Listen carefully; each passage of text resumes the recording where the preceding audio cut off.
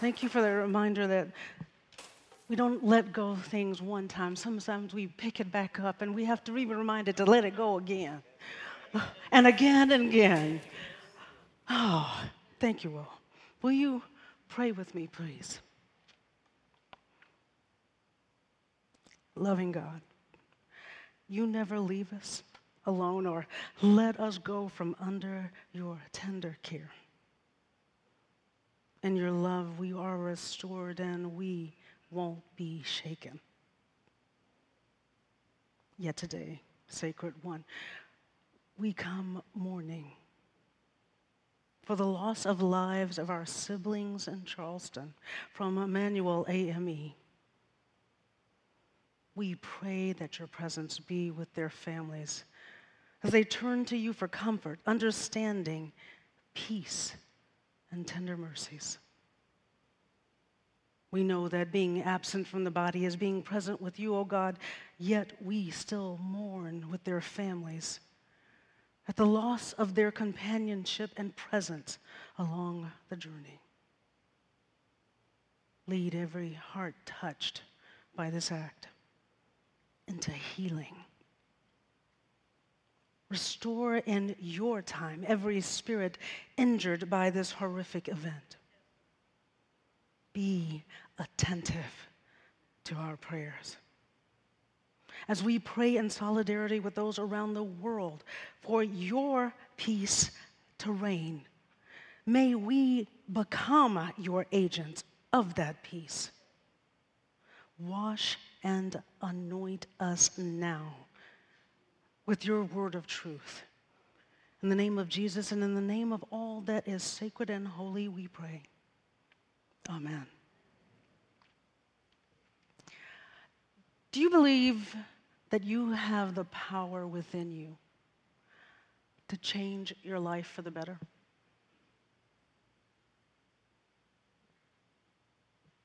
Do you believe that you can create your own destiny? Do you believe that if you decided right now to change or obtain or release that one thing that keeps you from accomplishing what you want to accomplish, or that keeps you bound or stops you from living life as your fully authentic and power-filled self, your destiny would manifest as you wished it would? The third chapter of Ruth is here to tell you that not only can you change your destiny, it is only you who can change your destiny. You know, I've heard this preached often, and Ruth has been framed as, Naomi and Ruth, as a schemer and a lady of the evening, respectively. We've been told often that they hatched this plan to entreat Boaz into marrying Ruth, the seductress. Usually the person who is offering this frame tends to be male. Needless to say, I don't see it quite like that. So I ask you to journey with me a moment into my understanding of this chapter as it offers us three different perspectives on power: who has it, who doesn't, and how they use it to affect their own destiny. But first, let me define what I mean by power in this context. To me, power is the capacity to have control, authority, or influence over our own selves and others. So let's start with Naomi. When Naomi was last in Bethlehem, she and her husband and sons owned a parcel of land.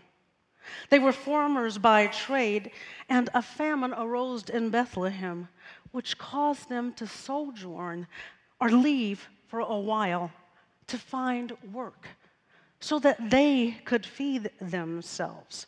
Now, even though Naomi and her sons stayed in Moab for 10 years after Elimelech's death, the land they owned in Bethlehem remained their land. But you see, there's a caveat. Property only transfers to male heirs. So even though the land of the family of Elimelech was still in existence, Naomi's lament on returning empty was not just about the loss of her husbands and her sons. She also lost the ability to claim the land as her own. She knew that she was an older woman. She knew that she had few life choices open to her. She knew she was too old to give birth to a son, to be an heir. Naomi was in a limbo and would have been dependent on a kinsman redeemer to care for her in her old age, or she would have been dependent on charity of the temple. To many of us, it may seem that she had given up when she returned to Bethlehem. Naomi appeared to have relinquished her power, and she was just going to see what life had to offer her. That is until chapter 3, when we see that she has not given up. She refuses to allow herself and her daughter-in-law to end up destitute. So she instructs her daughter-in-law in the laws of her people to redeem themselves and to claim their land. She tells Ruth to go to the one person who can secure for them a future. Now, Boaz was a kinsman redeemer of both Naomi and Ruth. Now, he knew that they had returned from Bethlehem, as he said so much as to Ruth when he had talked to her in the field. He said, I have heard about your loving kindness to Naomi. So he was fully aware of their precarious position, teetering on the edge of poverty, with no place to call a home. He knew at the beginning of the harvest season of their need, yet he did nothing. Scripture does not provide to us an insight into why he did not act at that moment. But he did provide them with food for their table, and even a little more to sell for their other needs. But he could have done so much more. He definitely had power. Yet his lack of exercising that power as quickly as he could to redeem them, I feel, was actually a little ruthless. Which brings me to Ruth, the Moabite. The Moabites were a nomadic people. They didn't have that same kind of formal structure around gender that the Israelites had, who were farming people. With the Moabites, if there was work to do, you did it. There weren't gender assignments of this is a man's job or this is a woman's job. If you wanted to eat, you needed to work. That's the work ethic that Ruth brought with her to Bethlehem. So it doesn't surprise me that she went into the fields to glean. She decided to take care of her family. She risked her reputation and her life going into a field of someone she did not know.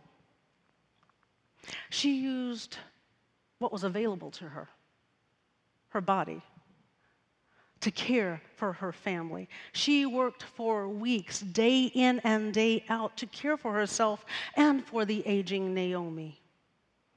Ruth was exercising her own power as she met and spoke with Boaz and asking him to thank you for finding favor in me. She agreed to follow Naomi's instruction when there seemed to be no other alternative. So we get to the end of the harvest season, and Naomi is concerned. She's concerned because she don't know how they will survive. She is fearful that they will indeed become destitute. She now pins her hope on Ruth securing for them safety and redemption. So Naomi realizes that Boaz has not come forward to serve as their Goel or their kinsman redeemer. And you know, she's afraid that he never will. So she explains to Ruth what she needs to do in order to force Boaz's hand to do what he should have already done. Out of loving kindness for Naomi, Ruth says, I will do all that you ask. Yet Ruth does more. When Boaz is startled awake, he asks into the darkness, who is this? And Ruth answers, I am Ruth, which can mean I am a friend or I am your companion. She could have left it at that and could have become Boaz's maidservant. But Ruth claims her own power and moves in her own authority to add, spread your cover of your garment over me, since you are a guardian redeemer of our family. Ruth claims her destiny. She, in fact, proposes to Boaz. She uses her power, all that she has, in order to secure a future for her family. And that is a power to be proud of. Ruth finally influences with authority Boaz. She calls him into account to do what is his responsibility. She exercises a power to be proud of indeed. For us, there is a line in the chapter that has not let me go since I read it and began to study for this sermon, because I believe it defines Ruth's mindset. It's the very first part of verse 3, which says, now wash and anoint yourself. I believe it speaks to claiming your own destiny and moving in your own power. Now wash and anoint yourself. I don't know what it will take for you to claim your destiny and move into your own power, the power to be proud of, but I do know this. You can wash and anoint yourself in order to prepare for the journey. Naomi told Ruth to get ready to do what it takes to secure our future. Wash and anoint yourself. There are things in my life that I am not proud of doing, but I did them in order to survive. Maybe you may have done some things as well. Or it could just be me. But you know, life is not always going to unfold in the way we would like for it to. But that doesn't mean that we can't claim our own destiny.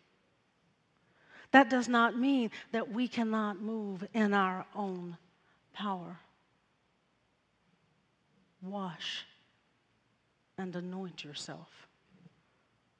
This fragment of a verse offers us an opportunity for healing, for wholeness, for justice. Healing from stigma and shame for doing what we have had to do in order to survive, to take care of our families, to take care of ourselves, to keep a roof over our head and food over our table. Wash and anoint yourself. I implore you to be a Ruth in your own life. Don't wait for a Goel, a kinsman redeemer who may never come. Redeem yourself. Wash and anoint yourself. Speak words of affirmation to yourself and find others who will speak them to you too. Because there is a power in you that you can be proud of. Wash and anoint yourself, and it will help you find that power within, that power to be proud of. Amen.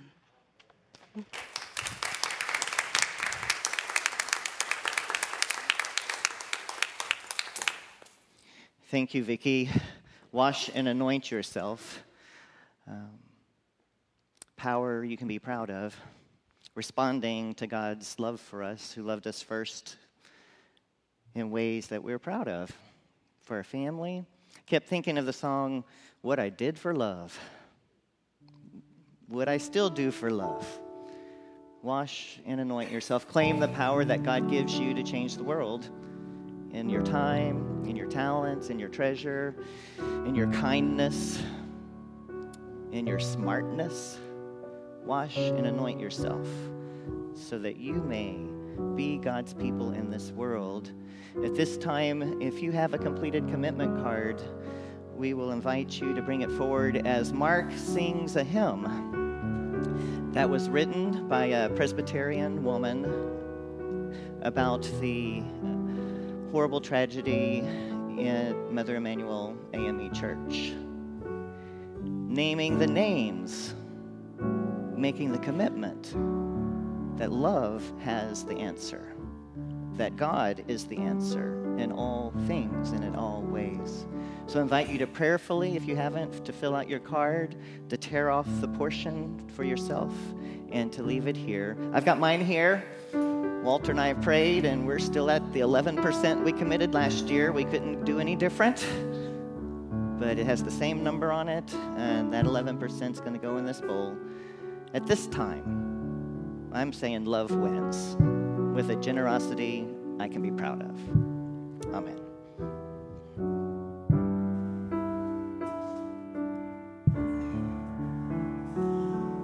They met to read the Bible.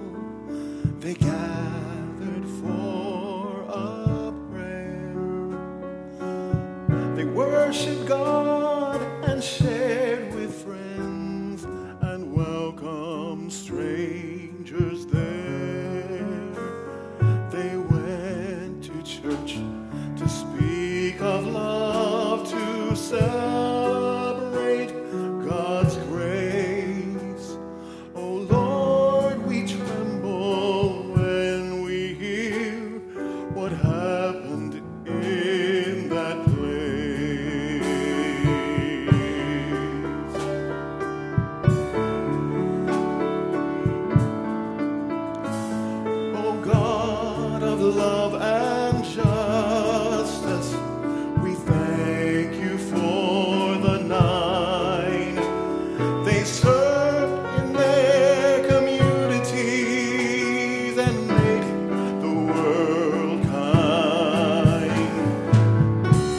preached and sang and coached and taught and cared for children too. They blessed your church and blessed our world with gifts they used for you.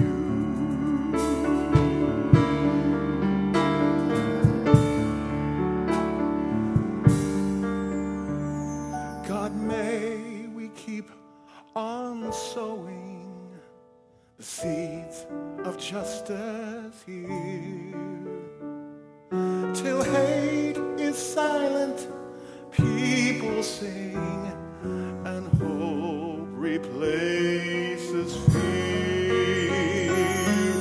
May seeds of understanding grow and flourish all our days. May justice, love, and mercy be the banner that we raise.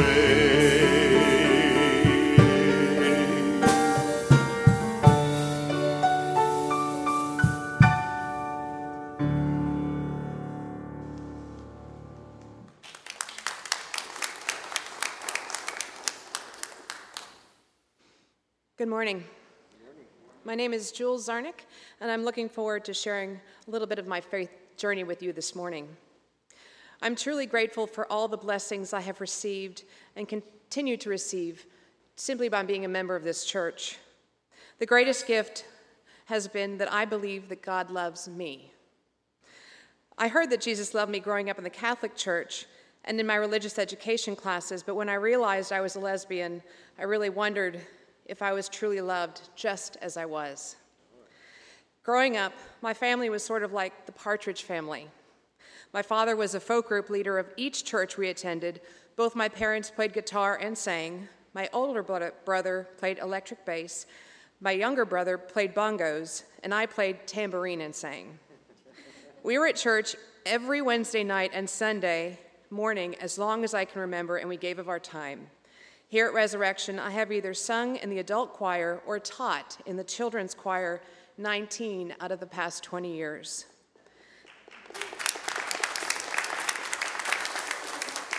Thank you. As a child, I always enjoyed going to church to sing, but never felt fed or nurtured during the services as I do here at Resurrection. Since attending this church, I have learned so much more than just Bible stories. I have literally grown up in the church. When I say I've grown up in this church, I mean both physically and spiritually. I still have some growing to do, but in the past when I've had a problem or issue to deal with, I've let anger, resentment, alcohol, or food get me through the rough patches. Today I have another solution. I go to God. It's not always easy, but because of Resurrection and the stories and the lessons I hear every Sunday, and through members who reach out to me and share their stories, I learn another way to walk through the challenges, the pain, or the loss. I have to be honest. Some days I come to church and I still stand in awe that everyone genuinely cares about everyone else, unconditionally. No strings attached. It took me a while to realize that there was nothing I had to do to earn love. It's just like the unconditional love of God, and for that I am grateful. I feel a sense of community here at Resurrection that I did not feel as a child. I see the same sense of community in my children. When my children leave Sunday school here, they cannot wait to tell me what they've learned and how eager they are to come back the next Sunday. There's a story I want to tell you about letting go, letting God in, and being able to lay my burdens down. It was a few years back, and I'd heard we had a new education director, and she wanted to meet me to hear about the work I'd done with the children's choir. I met with Reverend Kristen after work one day. I don't remember much about the conversation, but I remember I was burned out from teaching every Sunday. Within the first 10 minutes of the conversation, Kristen asked me if I needed to take a break. I stammered and said, well, yes, I actually do, but who would teach the choir? She said she would figure that out, but everyone deserved a break, especially volunteers. It was important that we needed to be fed if we were going to be able to feed others. I sat in my chair just amazed that someone would see my need and offer a solution so willingly. I took 6 months off and was able to sit in the congregation and enjoy the sermons and music and and be present to all that the service offered. That was a true gift. After all the years singing in Catholic church right next to the altar, and then singing in the choir loft on Decatur Street, and singing in the choir loft here on 11th, even when teaching with the children, there's nothing quite like being able to be fully present in the service and truly letting my cares go or try and lay them down at the foot of the cross. I love having a place I can come to every Sunday and be who I am, bring all that I am, happy, angry, tired, weary, either alone, with my children, or my partner, and be accepted. This church has given so much to me, it is important that I do what I can to make sure it is around for many years to come. I want my children to have a warm and welcoming place that they can grow physically and spiritually.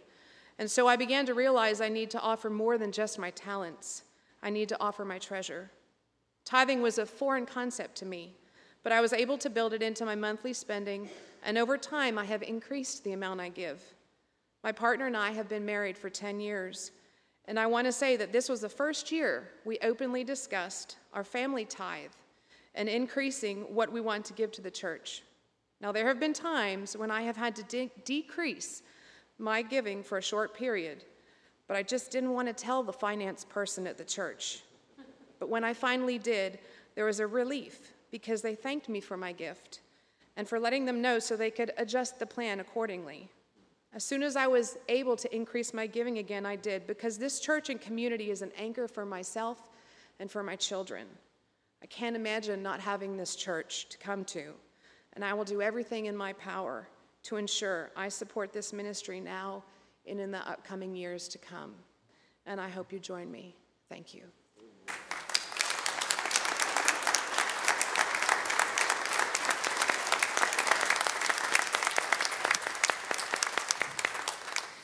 Oh, people of God, as you get ready to give your offering this morning and the ushers come forward, be blessed to know